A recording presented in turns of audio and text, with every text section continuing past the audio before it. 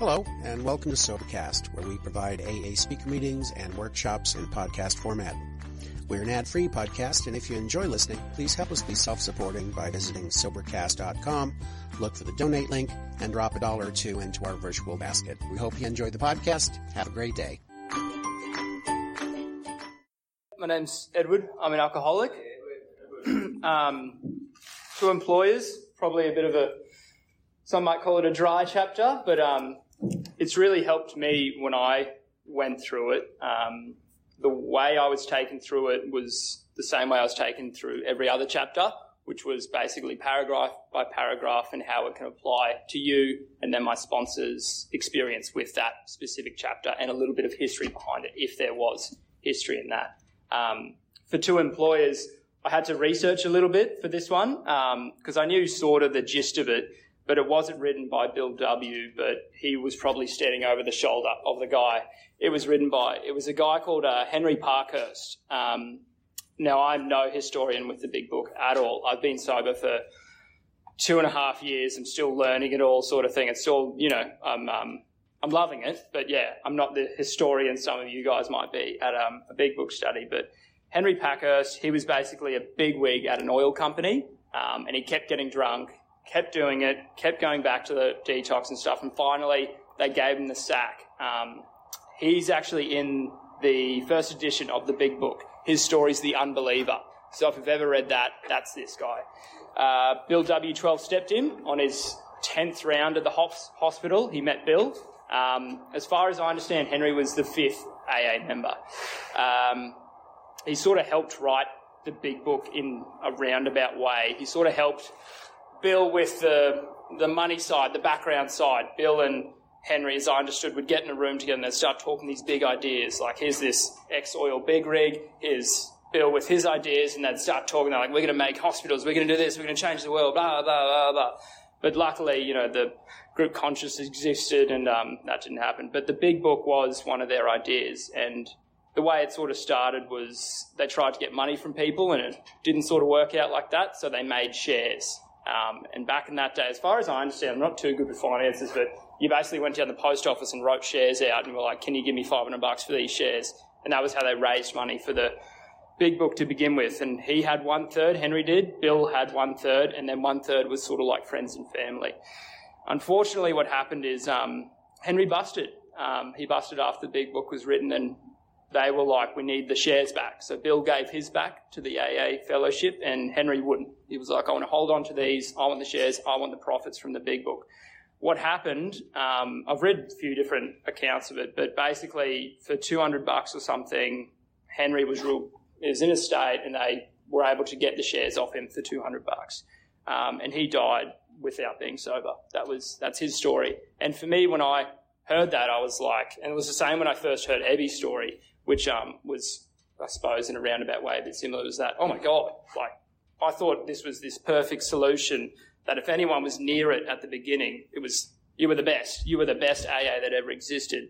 But what my sponsor says to me and older certain members have said to me is that, we're not perfect. Bill W. wasn't a perfect human being. Bob wasn't these perfect human beings. In my head, I think they're just, they're the most great guys in the world. They're like, no, they were alcoholics like we were.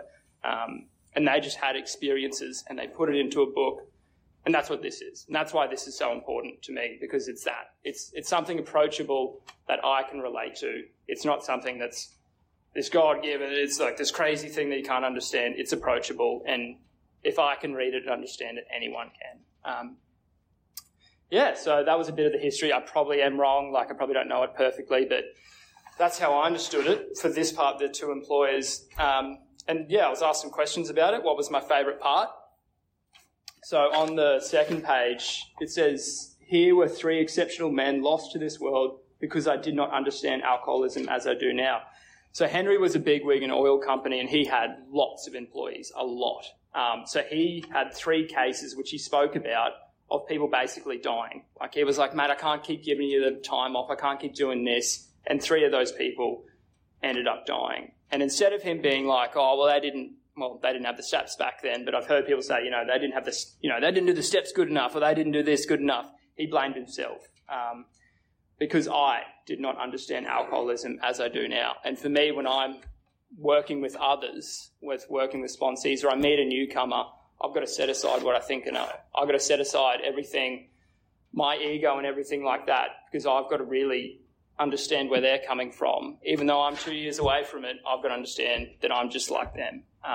And I can forget that sometimes. And that sentence there just really helps me realise that if I don't understand alcoholism enough, we can lose people. And that's it's part of what I think I should hold myself accountable to, is understanding more and more of it, sort of thing. So I never try and stop learning.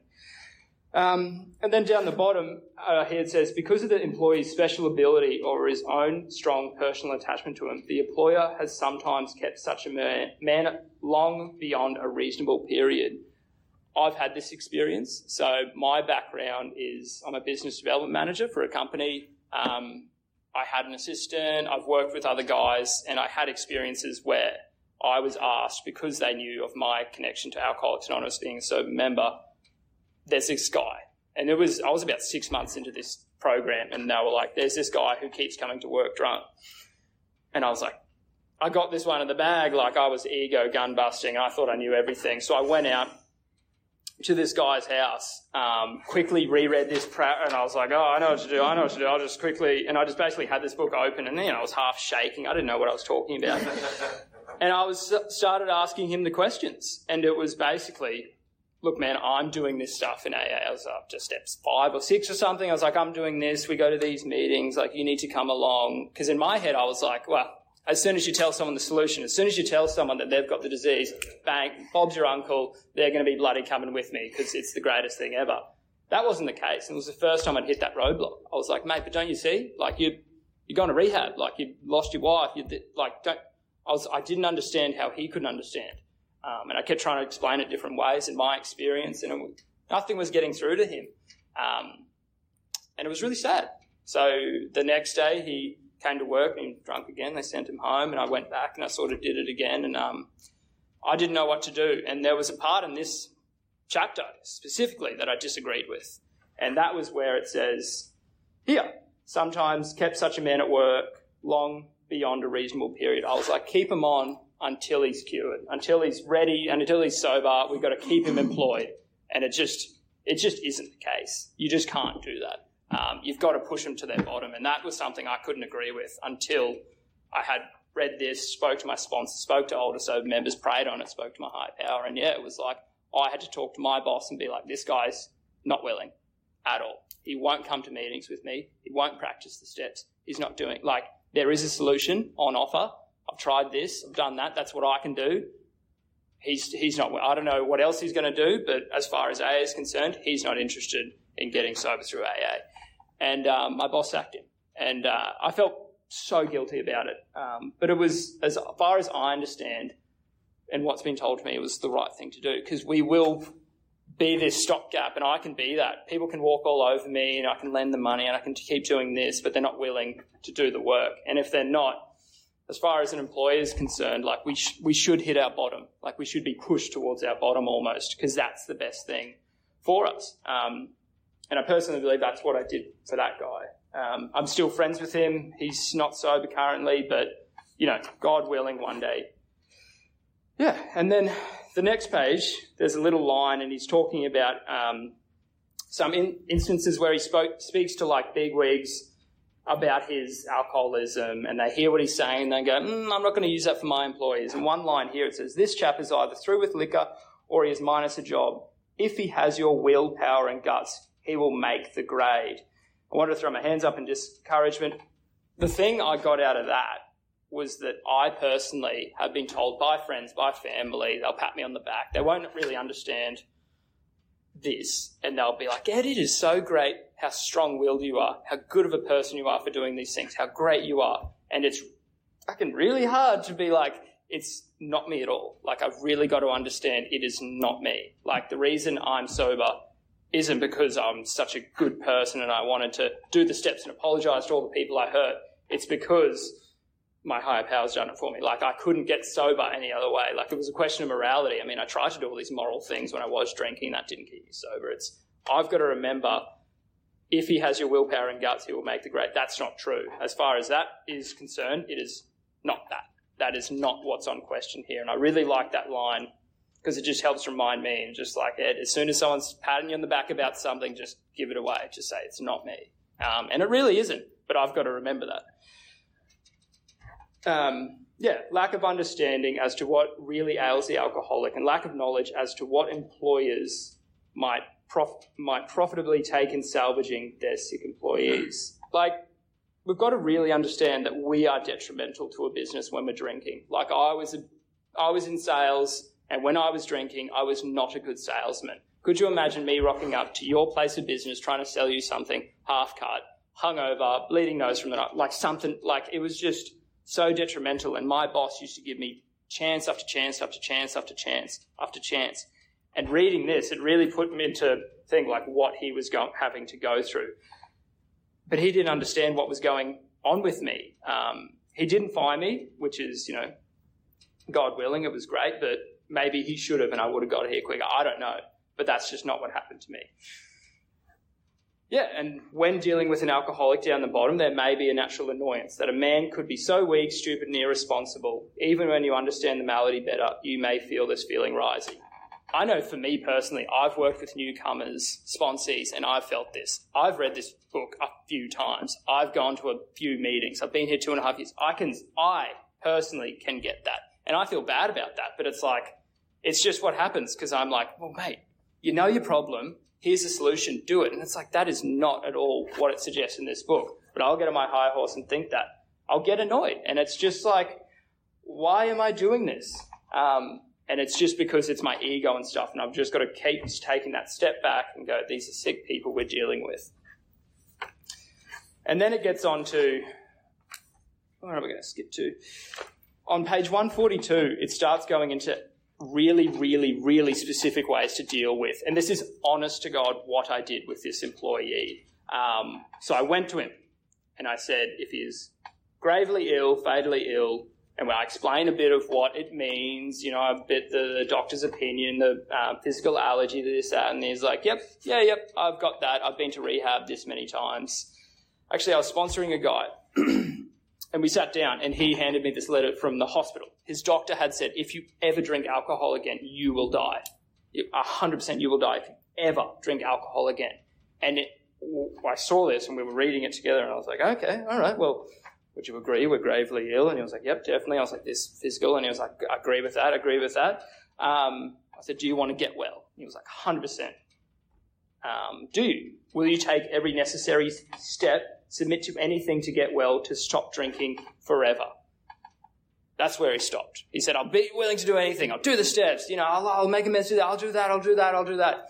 But to stop drinking forever, you just saw this 1 second of doubt. There's apprehension there. And I was like, well, wait, what was that? And he was like, well, I just think maybe if I do this AA thing for a year, maybe 2 years, then I'll be able to have a few beers at Christmas time or something. I was like, mate, again, that same thing came back, that slight annoyance. I was like, here is a letter from a doctor telling you you're going to die. He's a doctor. I'm just a fucking random alcoholic who sells stuff. Like, what am I? I was like, but that's a doctor. And he just was like, nope, like maybe. And it says here, we believe a man should be thoroughly probed on these points. Be satisfied he is not deceiving himself or you. And I ignored this part. I knew this about this part of the book, and I was like, you know what? He said he's willing, and he said maybe in a year. I said, you know what? I'll ignore that, what he's just said, and I'll start taking him through the steps. And I'm sure by the time we get to some step, he's going to have a psychic change. It's going to be all perfect. And as you guys can guess, he went back out, he busted. And what someone had explained to me is this guy was fooling you. Like, you weren't essentially giving him money, but you're giving him lifts places, you were doing this, but he wasn't ready at all. He wasn't willing to do any of the work, and he had apprehension, and he thought maybe he could drink again. And it's just, if you don't believe that, you have to be obliterated with the belief that you can never drink again. Otherwise, doing this stuff, I love doing the steps, but it isn't easy. Like, it's simple, but it's not easy to go through them. Then we go some more into it. If he temporizes and still thinks he can ever drink again, even beer, he might as well be discharged after the next bender. And again, getting back to the work stuff, is that, we can't hang on to drunken employees. We give them the benefit of the doubt. We give them, I don't like calling it a second chance, because by the time we get to AA, we've probably had, 50, 60, 70 chances. I heard, when someone explained it to me, I was like, this is my second chance. He's like, oh, mate, I'm sure you have a lot more than that. If we're not dealing with someone, it says either you are dealing with a man who can and will get well, or you are not. If not, why waste time on him? So we have a limited amount of time and resources on this earth. We, as members of Alcoholics Anonymous, can sponsor a set amount of people just because that's how time works.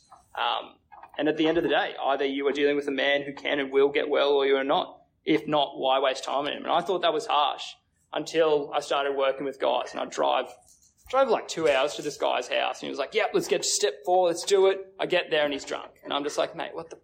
Like, I was just like, all right, well, that's what you wanted to do.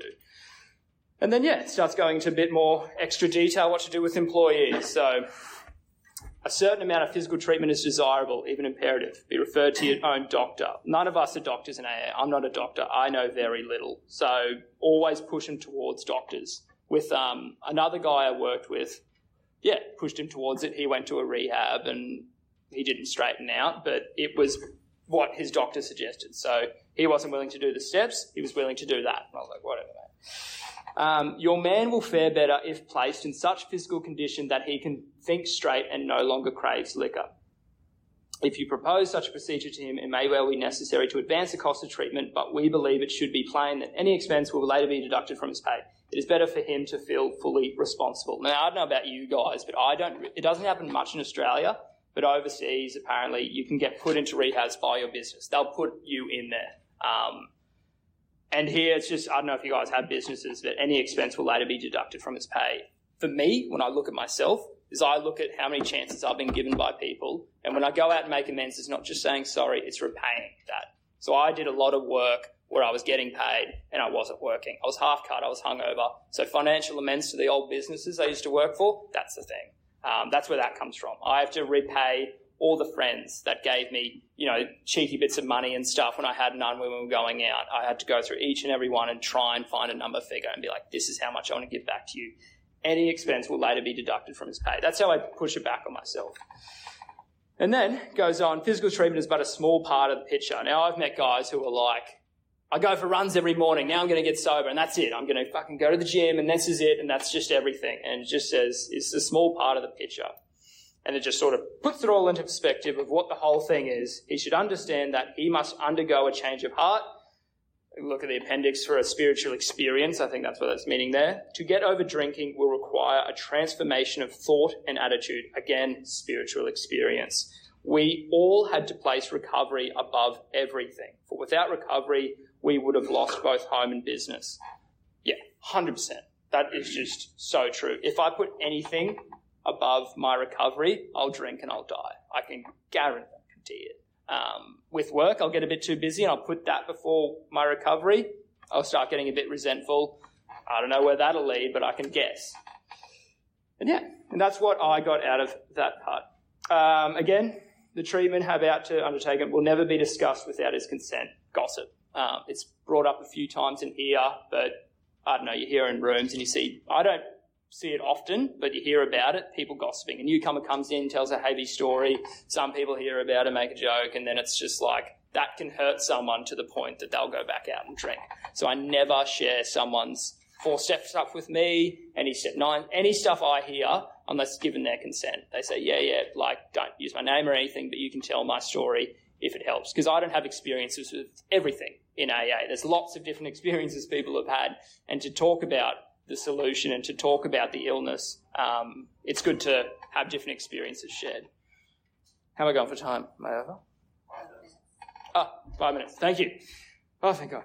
And then 144, by no means do we offer it as the last word on this subject, but so far as we are concerned, it has worked for us. And that's the beauty of the big book. It tells you time and time again that it's like, we're not omnipotent. This isn't like some Bible word of God or anything. This is a textbook. As if you're learning maths for the first time, you're going to need a textbook. And that's what the big book is.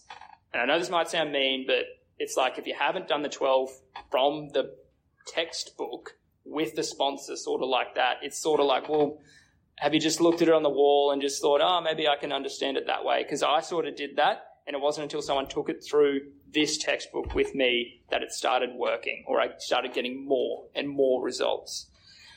Yeah. You are betting, of course, that your changed attitude plus the contents of this book will turn the trick. In some cases it will, and in others it may not. It's not in this passage, but it's in a part of the book. I think it comes later, and someone might bring it up. It's not me getting up every morning, doing the meditation and like doing my morning review and then bloody reading the book and doing the steps that keeps me sober. It is not. It is my higher power. Like, it truly is being taken away from me. And it's hard to explain. Like, I've met some secular people and stuff, and I try and put it in the words of like, my willingness gets me there. It's that thoughts, it's that peace, contentment that I find from these books, from this book, that keeps me there. But to stay sober and to not have that obsession about alcohol and stuff, well, that's not me at all. It's just nothing to do with me. That is just my higher power taking that away. What I can do is put myself in the best position to have that taken away easily, sort of thing. And that for me is doing the steps, doing the stuff. And we all know what the stuff is. Like, we're coming to a big book study. I'm guessing you guys get drilled about what the stuff is. A great deal can be accomplished by the use of this book alone. 100%. Like, for me with steps and working with people, it's like, if I don't have it coming from this book, or if I can't refer back to how I've heard it from this book, then I'm sort of like, well, I don't really need to use that or talk about that. That's just me personally.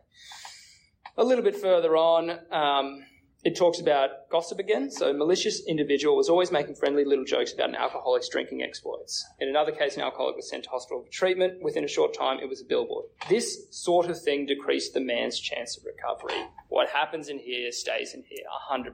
It's just, like, I've said stuff in here that's, like, real heavy. And if someone repeated that, I'd feel ashamed and I wouldn't want to come back to that meeting. I'd feel guilty and I'd be like, oh, they hate me because of that. So it's, I don't try and go out of my way to gossip. If people bust, I couldn't care less as long as they're back. If they're safe and happy, that's all I care about. If you bust, man, whatever. Keep coming back if you want to.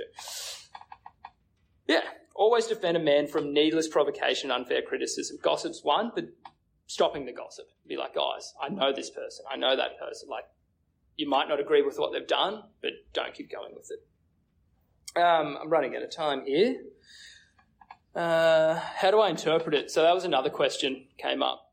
How to treat sponsees. So when I read to employers with sponsees, I interpret it as a way to talk with your sponsees. Also with the people you work with. Another thing that comes up anytime I read to employers is a saying in different fellowship called Al-Anon. It's called detaching with love. Like, they will be put in situations where they have to deal with us, which is not fun. As we all know, alcoholics are not the greatest people to be around in active addiction. Just like employers, just like our family, just like anyone, detaching with love, firing us if need be, getting rid of us, pushing us to our bottom quicker, without a pillow, under their bum. That is the best thing we can do for people like us. I know I wouldn't be here if people didn't tell me the things that they told me. You know what I mean? If everyone told me, your drinking's fine, it's all this, it's all that, I wouldn't be here today. I need people to be harsh with me for me to remain in the rooms. For me to come to the rooms, it was that. I needed to hit a bottom. And that's the truth of it. I needed to be beat up enough that I was willing to do anything, which was to accept a higher power, or even think about accepting a higher power. And I had to be pretty beat up to be there. Yeah. And then I suppose the last thing I like to talk about in this part, it is not expected that an alcoholic employee will receive a disproportionate amount of time and attention. The right kind of man, the kind who recovers, will not want this sort of thing. He will not impose. Far from it. He will work like the devil and thank you to his dying day. That's how I want to be to my sponsor. That's how I want to be to my employers. That's how I want to act and behave within Alcoholics Anonymous. I want to work hard at the program, work like the devil, and thank you to my dying day. Every time I call my sponsor, I say thanks for taking my call. Every time I talk to my grand sponsor, thanks for taking my call. Every time I talk to a sponsee, thanks for taking the call, sort of thing. Every time I talk to someone in AA, I'm like, thank you for your time, because that's what they're giving me. They're giving me time. When I work with a sponsee or a sponsor, that's giving me my life back. That's quite literally giving me time. Yeah, I think I'll shut up for now, but thanks for having me. Hope you got something out of that.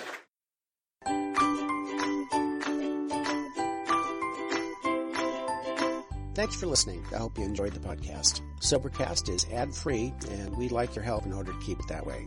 So if you'd like to help us be self-supporting by pledging $1 or $2 a month, visit Sobercast.com and look for the donate links. Thank you very much.